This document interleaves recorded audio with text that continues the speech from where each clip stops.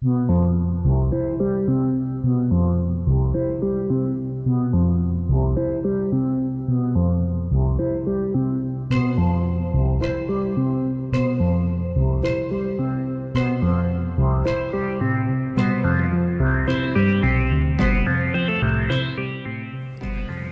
bureaucracy's basement to your ears, this is the weekly meeting of the Queen City Improvement Bureau.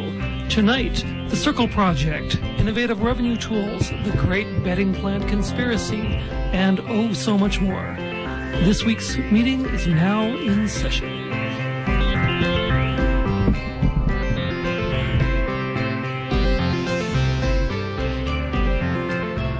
All right.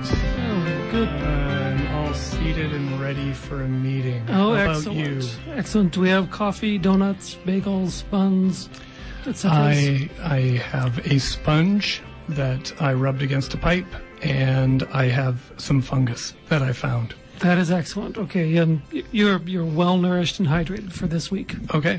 Okay, And you? I have none of that. Oh, well, I'm sorry to hear that. I found a pipe cleaner and I chewed on it and it didn't work out so well for me. Let's start with attendance. Okay. Okay, so first off, I'm looking for Mr. Launch Epay. Launch Epay? I'm looking around. I'm not seeing a launch epay. I was actually looking forward to having him at the meeting. He was a great circus performer who blended the showmanship of launching himself from a cannon with the sophistication of fencing.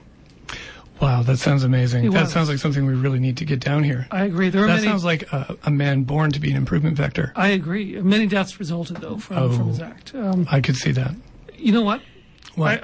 Now that I look at his name, I realize that I actually mixed up the letters in his name. It should say Paul Duchesne. Oh, I've heard of him. Paul Duchesne. Oh, wait, I am him. Okay, good. Okay, Paul Duchesne, you're here. Yep. Sorry, I spontaneously made up that backstory just after I met. Really? Yeah, to cover for my error. You've been sneaking my fungus, haven't you? I have. It's been good. Okay. Next up, we have Garion Monad. Garion Monad. Garion Monad. Who can forget the man who applied the teaching of Leibniz to soft rock hits of the 80s? I did. Books. I actually did. Yeah, like he had that book, Air Supply Supplies Its Own Air, and also Foreigner, They Will Never Know What Love Is. Oh, now that you mention it, I remember. Yeah. Yeah. Do you really? Because it seems to me like now that I look at Garion Monad, it looks like an anagram for Aidan Morgan. And is he here? Well, I think it's me. Yeah. Okay, Actually, good. yeah. All right, so we've got Paul Duchesne, Aidan Morgan. I mean, it's funny that I made all those errors because we're always here. It's funny that. Yeah. It's like we never leave. I know. It's It ridiculous. really feels like we never leave. So, but we also. So what's up on tonight's agenda? Oh, I think we have somebody else down here with us. You're right. Yeah. Jeez. I think it's was a little Anne scary. Perry. Hello, Anne Perry. Who has not been eating the fungus. It's probably for the best. Hi, Anne. You're from Hi. the Circle Project, I am. apparently. Yeah. Excellent. So you're down here as a potential improvement vector. Apparently. Yeah. Could you fill us in on what the Circle Project is to start off? Sure, I can. Circle Project is an Aboriginal organization that was founded in 1988. So it's been around the community for many, many years, serving everyone. The doors are open to everyone. Programs are available to everyone. And over the years, we've done a variety of different things, including family literacy. We've done adult education, help people get their GED. We've always worked in the areas of addictions and in family violence for almost 20 years. Wow. Yeah, we have, and we also have, because we have a care and concern for children, we also have two licensed child care facilities, one for children ages 18 months to 12 years old, and the other for infants and toddlers. So those are from 6 weeks old to 5 years old. Wow. Yeah. So how long have you been with the Circle Project? You know, I've actually been there over 20 years. Wow. Yes. So what were you? Are you one of the founders, or tell me a little more? No. I came on board in 1995. Oh, okay. That's enough. Yeah, so but the organization had been around for probably about 7 or 8 years by the time I arrived. And I was brought on board to assist with making improvements in the child care center. There were certainly some issues there, and thinking back 20 years ago in licensed child care, there were certainly some challenges. So I was brought on board to deal with the children's center, and then as circumstances would have it, there were some challenges that were occurring in the big circle. That's what we call it, the baby house, the little circle, and the big circle. And so there were some challenges in the big circle, and so then I was asked to assist there. And then there was a lot of work to do, so kept busy for 20 years doing that. Yeah. And some of the work that you guys have been doing recently as in yesterday, June 1st. That's correct. At Heart in the Park in Victoria Park. Yes. You guys launched a report called Economic Impact, the Cost of One Incident of Domestic Violence. Mm-hmm. Yeah. Yes, we did. Yeah.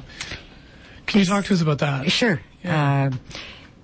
This report came about as a result of a question. It was just a simple question that was asked about, 3 years ago, 2-3 years ago, in some of the circles and, the people that we meet with on a regular basis and have discussions and dialogue about what's happening in the community and, are they seeing increases in some areas, decreases, and so we always want to keep our finger on the pulse of the community to be able to respond to the issues that are currently presenting themselves, and we see trends. So this issue came up because we asked the question about family violence. What does one incident of family violence cost? We had seen an increase in the number of incidences in certainly our city and in the province. And then there was a report that was released. It was a Stats Canada report around family violence in Canada. And Saskatchewan was the highest. Wow. And so from there, we asked the question. Of course, we were busy with other things, and so never followed up on it for quite some time. And it was actually at a dinner that we had attended at the invitation of the University of Saskatchewan Nursing College that Dr. Lynn Jansen and I had a conversation about this domestic violence and the curiosity around the cost of one incident, that as far as we know, that research hadn't been done. So she followed up on it, and we talked about it, and they supported us by providing us a student, a fourth-year student, to do research on the cost of one incident. And we gave them a case scenario and said, okay, this is the case scenario we want you to work on, and then start identifying some of these costs. So the first report that we did, the first draft of the report that was done by the nursing student, was followed by the second draft of the report. And in the second draft of the report, so the first draft took place in the summer of last year. The second draft was over the winter and into the spring, and it was actually a Circle Project student, a former summer student that we had that had worked along with the other student, and we hired her back and as a part-time staff person, and tasked her with doing the research, further research on the report through the Saskatchewan lens. Yeah. So the initial report had, pretty high costs involved in policing, the healthcare system, the incarceration time, all of those sorts of things. And so we looked at it through the Saskatchewan lens, where it was more important for us to see what is the average sentence, what is the average fine, what is the average charge that goes along with that, what is the average time of probation. And so after that second piece, that second draft was completed, we had enough background information to develop the report that you have in front of you now and the one that was released. Yeah, could you, so the idea here is that you have a case study about a sort of typical instance of domestic violence. Could we run through sort of not the highlights, but what happens in an incident like this, or do you want me to It doesn't. You can go ahead and do that because it's in the the report. So the case scenario that we gave the student, and again, this was coming from the Circle Project, because we've worked in the area for that many years, and we have seen extremes. We have seen incidents where there's people coming back for a second time because they've been charged again. The creation of the domestic violence court. All the details are there. They're more. The information is more readily available now than it was a few years ago. Yeah. So the case scenario was that it was a young couple who had engaged in a weekend of consuming alcohol, and things got out of control. Young couple, 3 kids, both the male and female, both under 30. The young man was an apprentice carpenter. And the young woman was a stay-at-home mom, and the 3 kids were all under the age of 6. And so after one weekend and an incident where there was alcohol consumed in copious amounts for a long period of time, and then domestic violence erupted as a result of that, which is not unusual because domestic violence does not occur in isolation. Mm-hmm. Usually there's drugs and alcohol involved. There are other factors involved as well. So it's very rare that domestic violence just occurs. Mm-hmm. Right. And the outcome of this was that the adult male in this case was charged with aggravated assault level 3. Yeah. Lost his job, and there was injuries involved. That's correct. And time spent in the healthcare system. And that's correct. Yeah. So the costs that you guys have are the total cost to the justice system and social services was $54,629 just from this one instance. That's correct. And then the healthcare costs were another $30,944 so the taxpayer funded cost here was $85,573, which for one single instance. That's correct. Yeah. And at the media conference that when we released the report, we were fortunate enough we've got a good partnership with the Regina Police Services, and we were fortunate enough to have Corey Zaharik with us. Yeah. And the question was actually asked, is this $19,804 that represents the police costs, is that something that seems kind of high? Is that something that is a usual amount? Is this case scenario realistic? And he said, absolutely. Yeah. This is not out of the ordinary. Sadly enough, the costs are involved. Lots of times in domestic violence, especially in a case like this where, in our case scenario, the child, one of the children under 6 was caught in the crossfire. And that happens a lot in domestic violence. Children are real victims because they try and intervene between the parents, and the parents are so involved in the actual cycle of violence that they can't even see the kid there. Yeah. Nobody means to hurt the children, right? But it happens, and so we see that. So, definitely, Corey, brought us some really good facts. I've actually got some audio from that meeting with Corey. Before we play that audio, I should remind everyone that this is the Queen City Improvement Bureau. We're talking to Ann Perry from the Circle Project on 91.3 FM, CJTR, Regina Community Radio. Okay. Great. Okay, and this is Superintendent Corey Zaharik from the Regina Police Service. That's right. This is Victims and Survivors of Crime Week in Canada. It's an opportunity to raise awareness about the impact of crime and the services available that assist both victims and survivors. Across Canada, the theme for the week is the power of our voices. The Regina Police Service takes its role in responding to domestic violence very seriously. The police respond to about 15 domestic-related incidents a day. Over the last year, domestic-related calls for service have increased about 6%. Not all of these calls include violence, but the potential for violence is often very high. Police have a very important role in responding to and preventing violence. But it's important to remember that the police are most often involved only when relationships deteriorate to a point of crisis. Domestic violence is very complex, and not solely an issue for the police to deal with. Today is an opportunity to raise our collective understanding about domestic violence and how it affects our entire community. We know that not all incidents of domestic violence are reported to police, but reporting domestic violence is an incredibly vital step in stopping it.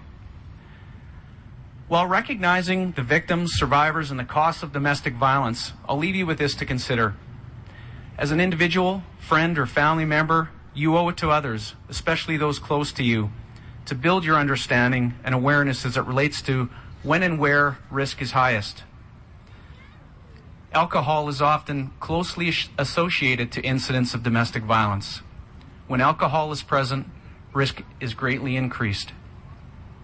Risk increases when there is a high or consistent level of conflict in a relationship, where economic stress is present, and where violence or male aggression is too often tolerated or accepted.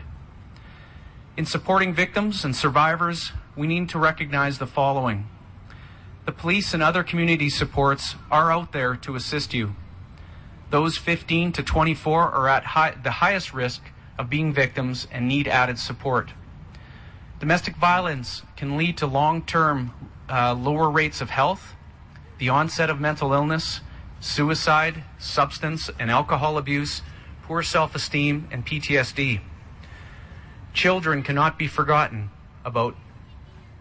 Consequences for children exposed to domestic disputes often include higher rates of anxiety, depression, poor school performance, poor health, and increased risk of being a part of domestic violence as adults. There are supports in the community that can help an individual fleeing domestic violence. These support agencies can ease the fear of retaliation, provide short-term economic support, and allow moms to stay with their kids. Clinging to hope is not enough for an offending partner to change. Most importantly, there are strong survivors out there to learn from. Overcoming these circumstances is possible. Okay, that was Superintendent Corey Zaharik from the Regina Police Service.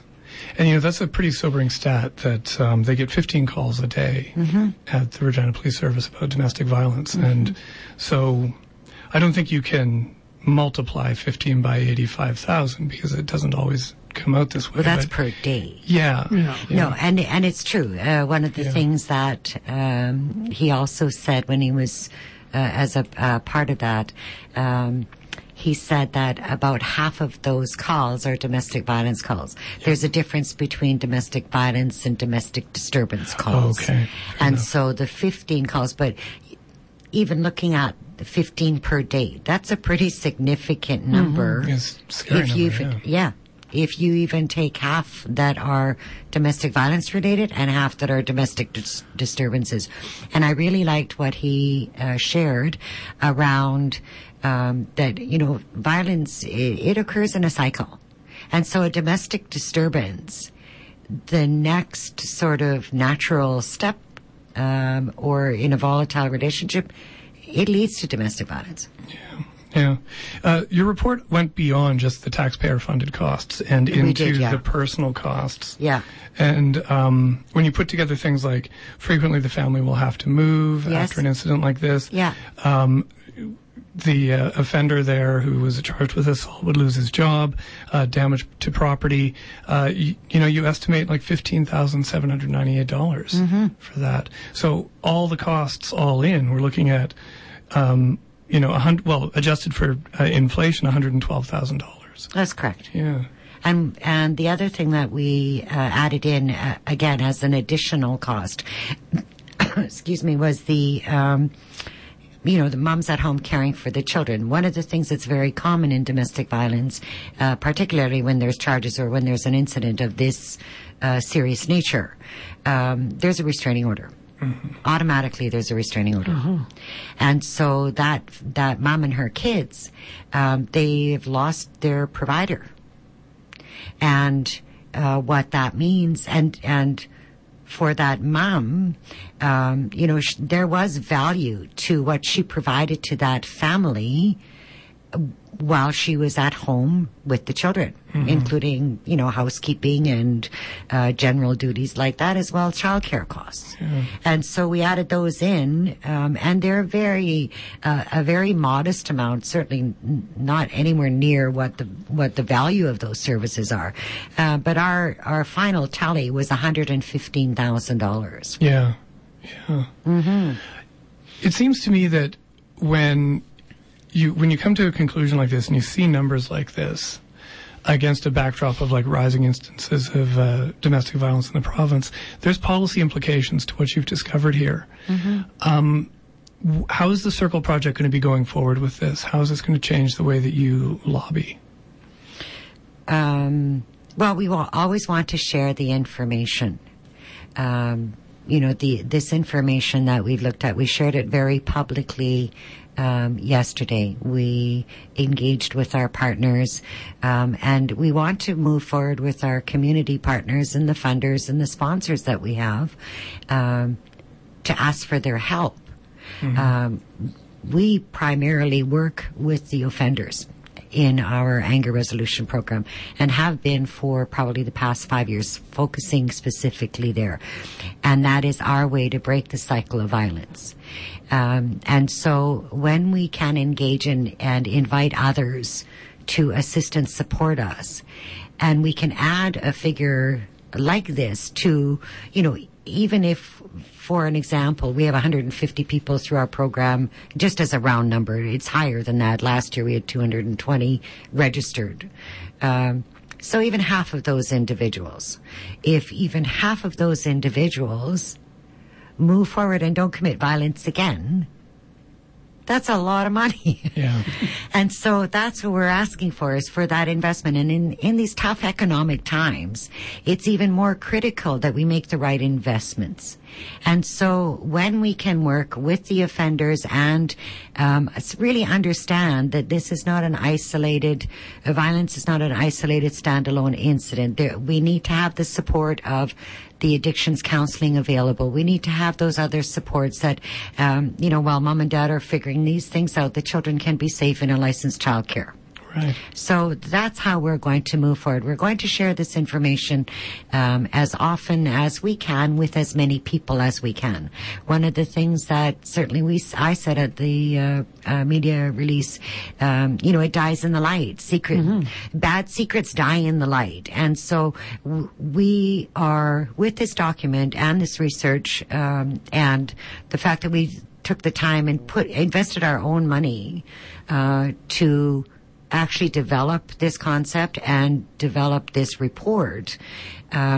We want to take now this report and shine a bright light on domestic violence and the investments that need to be made in our community. Wow. So we're really optimistic. Yeah, yeah. And it came through to me at the Heart in the Park meeting, because just to wrap up, there's dark information here that you've shared with us today, but the event that you hosted in Victoria Park was very bright. Mm-hmm. And it was a very optimistic meeting. Will there be another Heart in the Park next year? We're not sure yet, because this was the first time. Yeah. But I think that it's an important event. And, I also brought with me, in addition to the report, we do evaluations after every program. And, again, working with the offenders, here's some comments right straight from people that have completed the program. I plan on thinking more before I act instead of react. Watch for what makes me trigger, then talk about it to a person or somebody.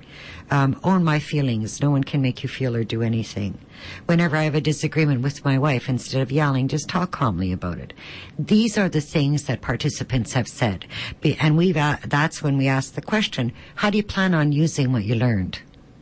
So, in providing that bright light, it's the light of hope.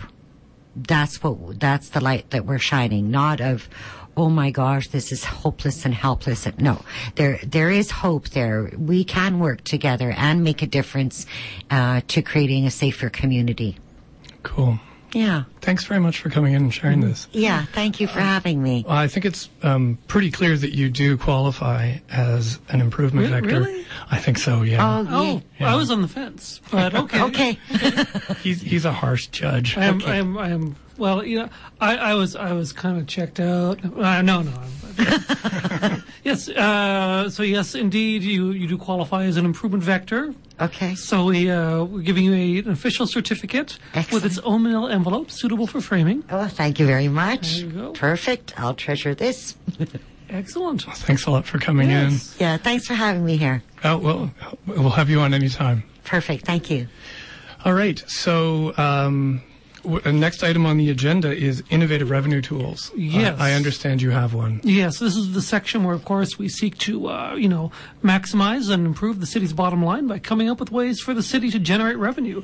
Well, you may recall, Paul, last week's meeting, we had a bit of a transphasic disturbance, kind of an alternate reality bleeding into ours. Mm-hmm. Well, it wasn't just on the show. Really? It kind of bled over into other areas of the city. Oh, exciting. Yeah, it's true. Actually, apparently the refinery is no longer the refinery. It's actually like this weird biohybrid manufacture plant, which I guess is like the basis Really? of the alternate universe's like terrible economy. Oh, my God. Yeah. What are we going to do without the refinery? I don't know. They do produce like hideous chimeras, glistening and accursed in God's eyes that roam the fields and populate our nightmares. But I hasten to say they're also producing some pretty cool hybrid vegetables, Oh, really? which I think we could use to shore up our economy and get some revenue. Oh, that sounds fantastic. For example, some of the products out right now, they've got the cucumber, which is, as you probably have guessed, a cucumber made of 100% chewing gum. That's genius. It comes in several flavors, mostly cucumber, though. There's the shoebarb, which is a rhubarb made of fine Corinthian leather. Okay, can you wear it on your feet? Yes, that's why it's called a shoebarb. Oh, of course. Stupid me. I'm surprised. I'm surprised you had to ask. Then there's the celery, which is celery crossed with a bee, which is a stick of celery that makes its own honey, and can also defend itself with a powerful sting. Oh, so this isn't celery you want to eat? No, you can eat it. You just have to just don't pick the end with the stinger. Oh, right. Yeah. Start from the other end. And, Exactly. Okay, and Yes. stop before you feel pain. Yeah, if it suddenly hurts horribly, you've eaten too much. Okay. Yeah, the hives apparently are a problem. They're pretty I large. would think. What else do we have? We have the no-tato. And what's that? The no-tato is a potato made from 100% not potato, which is for people with severe potato allergies. Genius.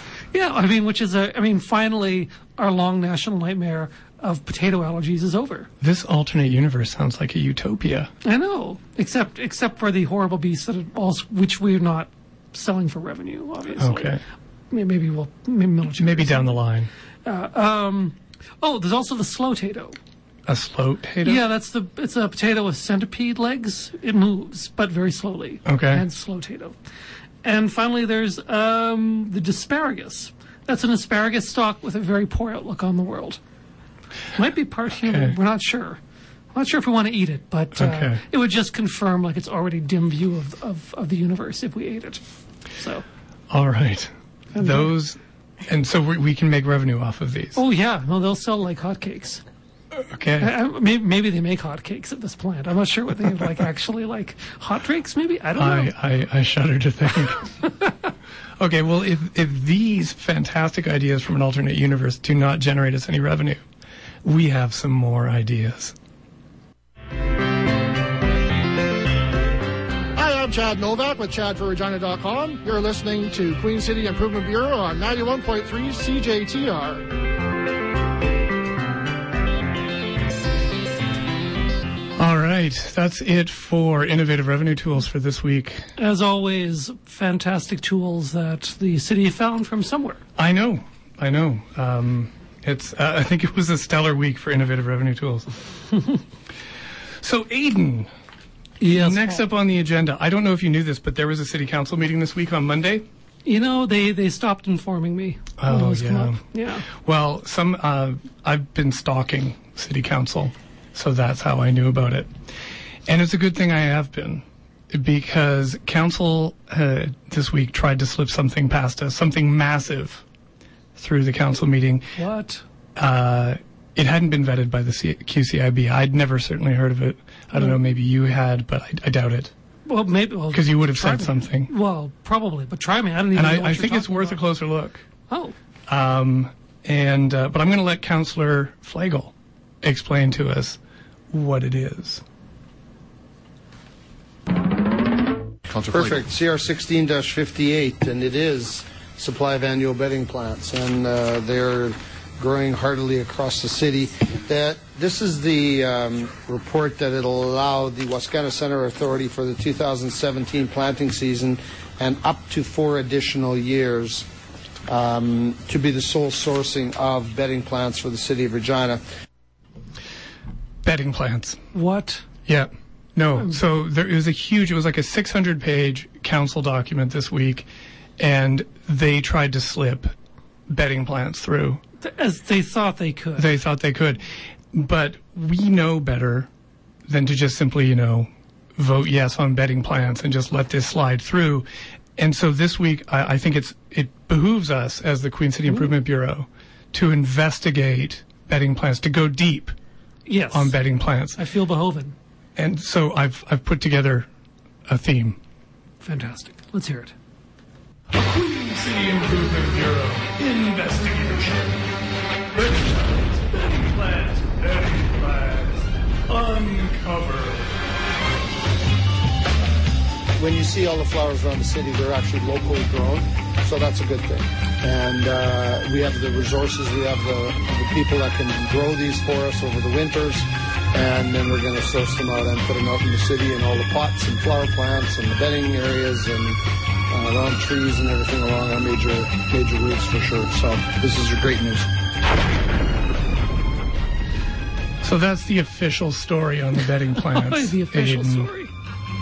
And I'm going to leave the bedding plant music playing in the background for us so that we can to heighten the investigation. Yes. Well, I've actually amazingly in the last 30 seconds I've done a little bit of investigating on this. I knew I could trust you, Aidan. And I've prepared a little something. This is Bedding Plants Unearthed. In a move that should shock and horrify the average citizen from the city of Regina, the city arranged to get all its bedding plants from the Wascana Center Authority. But what is the bed that these plants will be placed into? Is it a bed frame? No, because that's where mattresses go. But I'll tell you what does rhyme with bedding: wedding, which sounds a lot like weeding. And once you ask who benefits from all the weeding, the answer becomes pretty clear: big weed removal. The so-called philanthropic gesture starts to seem a little bit in the weeds once you look a little more closely. For example, does Councillor Flegel run a weeding services company called Flegel's Cattails, Horsetails, and Other Weeds Removal Service? Is he using it to prop up a failing business called Flegel's Bagels? Well, no, as it turns out, not at all. Is he actually, behind the scenes again, acting as the puppet master, uprooting those who stand in his way? Again, no. But that doesn't mean I'm not going to stop looking. Until then, I'll be in the weeds, uprooting a particularly tenacious kind I call corruption. Excellent work. Thank you. I think we've done our job as the QCIB this week. I think we've blown the lid off the whole thing. Yeah, that's it. I'm sure they will not try to sneak bedding plants past us again. They'll have learned their lesson. Exactly. Because we got to the root of the problem. Did anything else happen? I think the flower of corruption has been clipped right off. Oh, nice. Did we nip it in the bud? I believe we did. Wow, I knew there'd be a use for that phrase eventually. Yeah, well, did anything else stem from this week's council meeting, I wonder? Stem? Yeah. Oh, this is great. I know we, for example, we got a cultural plan passed. We did, right? Yeah. So yes. I think that would fall under the header of outstanding improvements. That's right. We have moved into the outstanding improvements phase of the meeting. Yeah. Sorry about that. I'm hoarse from all that yelling over top of explosions. I think that was a very successful first investigation. I do. UCIB. But if anything else like surfaces or sprouts during the rest of the program, we'll be sure to let everybody know. We will. Okay, so the city's first cultural plan was also passed at this meeting. Yeah. I think they really only brought it forward to draw people's attention away from the bedding plants. Right, to maybe cover it up. Exactly. Oh. Yeah, bury it. With dirt. Yeah.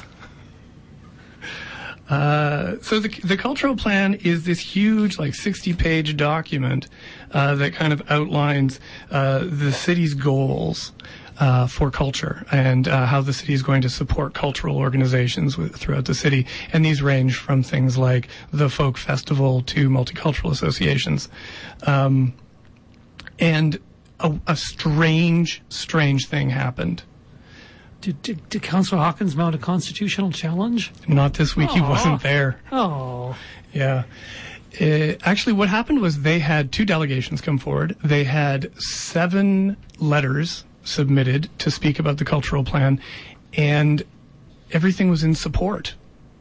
Really? Yeah. Nobody showed up and said culture is stupid? No. Nobody got really upset about how we were raking taxpayers over the coals and got thrown out by police. None of that. Wow. In fact, I'm going to let Councillor O'Donnell talk a little bit about the kind of support that they received. Well, there were 7 delegations here tonight, or letters of support. Aside from this, there was 12 other organizations that sent letters of support, for a total of 19. It's not always the case that when we have something come before us that there's that much support. There was a tipping point from my point of view as to where this was going to go. And it occurred at the Norman Mackenzie Gallery when our staff held a weekend gathering of all sorts of cultural organizations. And the idea was to communicate back and forth and to sit together on the weekend and understand each other's needs. I believe that was wonderful. I had the opportunity to sit in for a little while, but I believe without that, we wouldn't be here today. So that was Councillor O'Donnell talking about, how overwhelmed by the amount of support that they've received. And the suggestion from council is that the feedback they've gotten from the community, from the groups who've been involved in the consultation to put the cultural plan together, was that, it was pretty close to unanimous, the support for this plan. Like I say, it's a long document.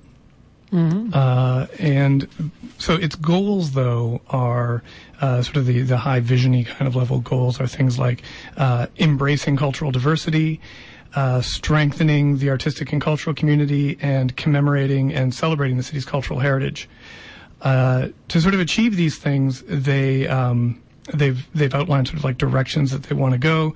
Things like strengthening the Indigenous community's cultural presence in Regina, addressing the cultural needs of newcomers, ensuring resources are supportive of Regina's immigrant history. And a lot of it, they talked a lot about partnerships, how this isn't something that, falls solely on the city's shoulders, but that it's something where they're going to be partnering with groups throughout the community to pull this off. So like a P3. Yeah, they never actually used that word. Funny. Yeah. Yeah, and actually, speaking about sort of the cultural side of things, Councillor Findura, who he immigrated to Canada back in the 1970s, right. And he had some interesting stuff to say about his support for this plan.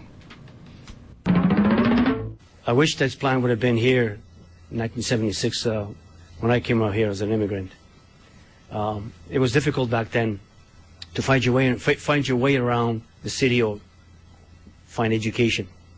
So the biggest thing with this plan is education, and a lot of the areas and places that new Canadians find education, and that's what I'm really pleased about, and that's why this plan is going to succeed and it's working, because how many groups it involves, and how City of Regina and the staff have done to find a ways of assisting the groups to help to develop this plan. So that was Councillor Findura talking about his support for the plan. So he wishes that this plan had been in place in the mid-'70s when he arrived. Yeah. That seems a little greedy to me, but okay. Well, I don't recall him making a budget ask for a time machine so that he can go back and bring the cultural plan to the primitive people of 1970s Regina. I think we need to look really closely at that bedding plant thing again, because there might be something about a time machine buried in there. Exactly. So we should go through the bedding plant budget. Yes, with a fine-tooth comb. Okay. Because I think that's what the people who are listening to our meeting would like. Yeah. We'll just rake right through every single row of that and column of that report. I'm running out of things that I know about gardening. Yeah, I ran out a long time ago. Okay, good. Moving on. Yeah, so the cultural plan. Of course, one of the things that always comes up is how are we going to pay for this? And the report anticipates that over 10 years, the implementation of the plan is going to cost between $530,000 to $720,000. However, the plan is going to be watched every year, and if more money is needed, it's a living document. They refer to it as, and that the money can be debated every year, and so it's not something that's going to stagnate. They claim, and yeah, here's a little bit of Councillor O'Donnell again. Talking about the money side of things. Nice. Well, this is maybe a 10-year document. It has flexibility. We're not going to be able to do everything all at once. So there's going to have to be choice, and that's called cooperation. The other one is when I raise my hand today, I want to raise my hand with one clear understanding that while this is a very good document, this will force people to work together. This will bring partnerships. It's also going to have to be funded in part by the City of Regina, and we're going to have to find the dollars over the next few years to do that. When my hand goes up, that means there'll be dollars thrown at this project. I'll be supporting. Okay, that was Councillor O'Donnell on 91.3 FM CJTR, Regina Community Radio, and this is the Queen City Improvement Bureau. It is indeed. Yeah, so I think that's a pretty firm commitment from Councillor O'Donnell. Of course, this is an election year, so who knows what happens with the next council when it comes along. Because council, a funny thing about municipal governance is that you can't commit future councils to sort of specific spending, and you can't tie the hands of future councils, or at least they try very hard not to. And I think that's part of the reason why this is supposed to be a living document, and so someone can kill it later on. Down the line. That is a cynical take, but no, I kid. I think we should probably end this bit on the cultural plan by just letting Councillor, now Mayor Fougere say a few words on the subject. Absolutely. The culture of our city, and our province for that matter, exists outside of a government being around. We're more than just buildings. We're people, ideas, aspirations, goals, art, music, culture. All those things make a city that's independent of the City of Regina itself as a government. But our role in this report is how can we advance those aspirations? How can we advance the views and concerns and goals of those groups in this report? That's where we come into this. How can we enhance what we can? I look forward to the discussion each and every year to move this forward. I also finally look forward once again to the report as amended, as needed and required to make it more meaningful, have a greater impact on our community. So I will support the report. Okay. That was Mayor Fougere. Supporting the report. Yeah. That's excellent. Yeah. So, later on in the meeting, Councillor Flegel made a joke about how a lot of the people who had come forward to show their support, under questioning, admitted that they hadn't actually read the whole thing. It's a long document. Yeah. And I haven't read the whole thing. It's one of those things. Yeah. I do recommend, though, a lot of the stuff that we've talked about here is sort of very high-level vision stuff. That's kind of the stuff that's sort of the easiest to wrap your heads around. It's a 65-page document, I believe. So if anybody's curious about sort of the details about how they're going to achieve a lot of these goals, you can go onto the website, regina.ca, and download a copy yourself, and it's right there. So it seems like an interesting amalgam of arts, culture, and indigenous and immigrant culture. Yeah. I'm looking forward to getting into this as well. Yeah. And a lot of the groups who wrote in were as well, like Heritage Regina spoke in favor, Regina Folk Festival spoke in favor, the Multicultural Association spoke in favor. it really has like sort of garnered a lot of support from a lot of different corners of the city. So hopefully going forward, because the money request here is pretty small considering how much needs to be accomplished. Right. So hopefully we can see, that Councillor O'Donnell can twist some arms, get some more money for it. Fantastic. Yeah.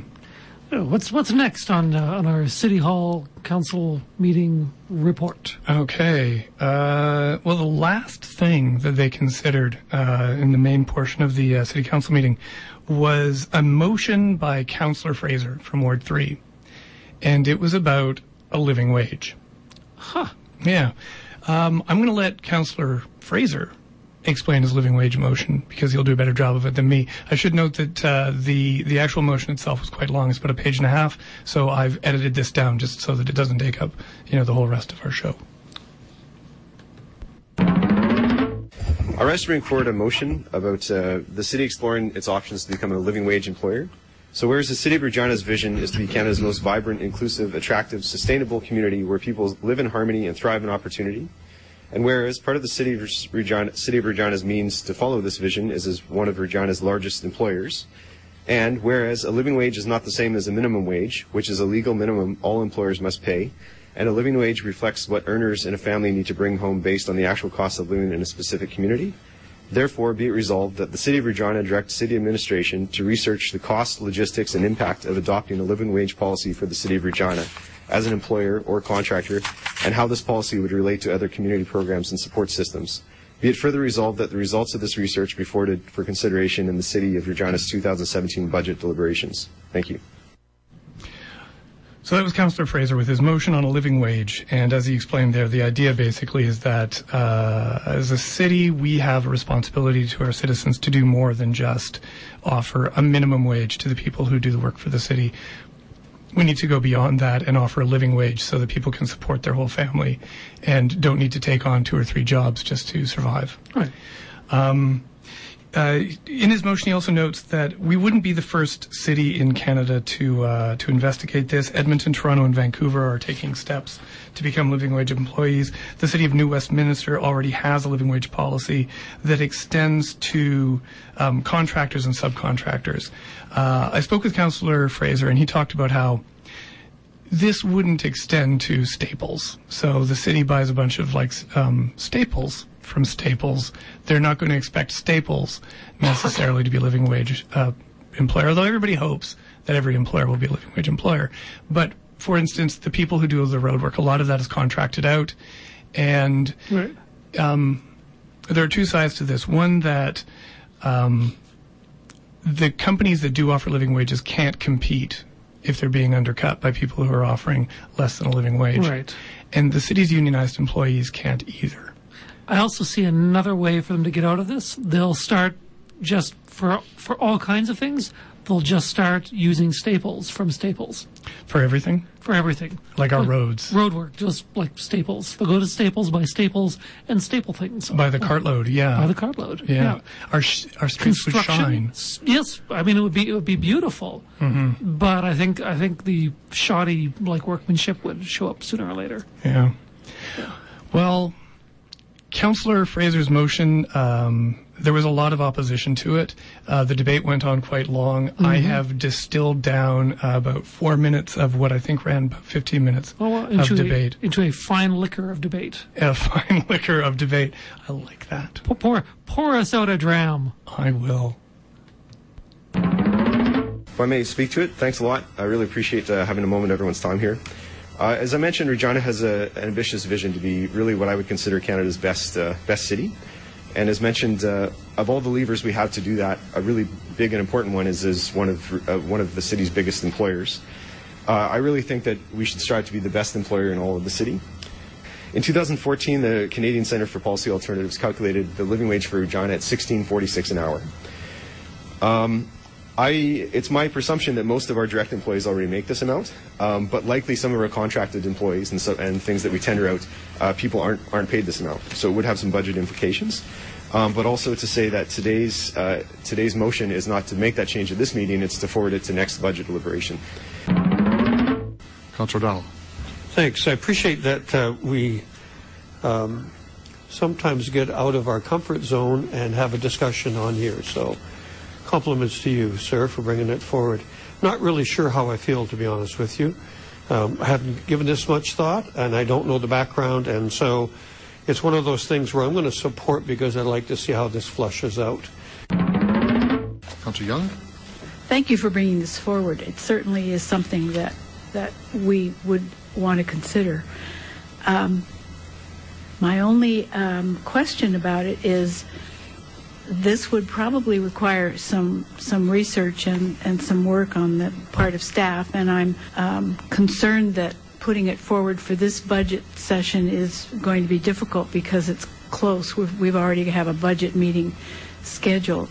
And so if it's done, it's probably going to require public consultation as well, because I think this is something that we wouldn't just receive a report and vote on it. We probably have to look at the implications, and we want the public to tell us what those implications are and to also support it. Councillor Fundura?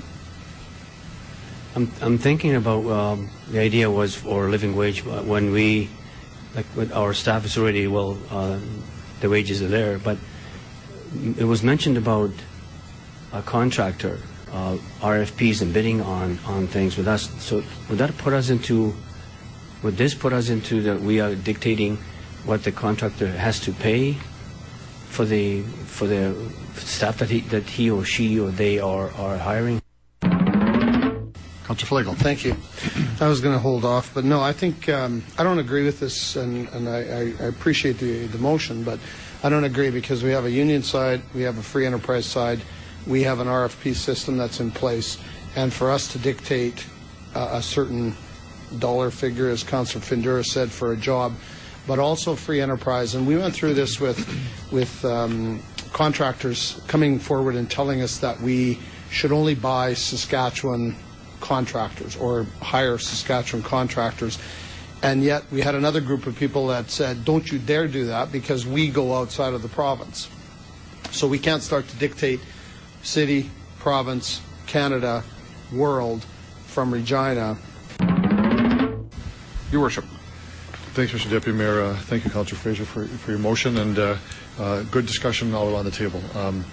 I have a mixed mind on this one because, on the one hand, I certainly understand the spirit at which this is being put forward, and but as I read it, I was thinking of a couple of things. Some of it mentioned here, and others not directly in the way that I'll speak to it. To me, when I read this is more properly a discussion at provincial or federal level that actually deals with labor laws. And most labor laws are, in fact, provincial and to a much lesser extent, federal labor laws. There are significant implications here. But one that struck me, and members of council, Councillor Flegel, you mentioned this, Councillor Fundura, you mentioned it as well, that really is central to my concern right now, and that is our trade agreements. And the issue of someone putting on a bid through an RFP on work that may be disqualified. Their living wage may be at a different rate than ours, and they're disqualified. I can see this is being said this is discriminatory against someone else in another company, another jurisdiction. We have a problem on our hands. Now, whether that's true or not, I don't know. But to me, that's a compelling argument to say, let's just think about this first. Okay, the last voice there was Mayor Fougere speaking against the notion of well, not so much against it, but that he wanted more information. There was a lot of talk against the living wage policy, even though Fraser's motion was just to get information about a living wage policy, not to actually institute one. He had a very aggressive timeline of 2017. At the end of the debate, it was decided to refer this back to administration to get more information about a living wage policy, but for it to not come back until the 2018 debate, the 2018 budget cycle. Right. So it's been put off for 2 years, in other words. And that is it. That is our summary for this week's council meeting. Well, much happened. A lot did, yeah. I mean, mostly to do with betting. Yeah, plans. well, that's the takeaway from today's meeting. And I'm going to have to call for a motion to adjourn. You know, I'm gonna second that, and that motion, it's going to get passed. All right. But we're going to refer that to another meeting, which will be in 2 years. So, but in the meantime, You've been listening to the weekly broadcast of the Queen City Improvement Bureau on 91.3 FM Regina Community Radio. Our meetings are also rebroadcast Mondays at 9 a.m. Find us online, Twitter @QueenCityIB, or our website, queencityib.com. And remember, that's Improvement Bureau, not Irritable Bowel. Thanks, Chad. Catch our podcast on cjtr.com/podcast. You can also listen to us live on CJTR, cjtr.ca, not .com/listen live. Also, you can subscribe to us on iTunes. Coming up next on CJTR, Nerdcore Cabaret with Maddie V, followed by The Cockpit and Reelin' in the Years. Thanks to Ann Perry for being our guest. Thanks to Flagels Bagels for supplying our bagels. And also thanks, of course, to Ryan Hale, a.k.a. Guidewire, for our great theme music. Take care. Keep on improving, Regina.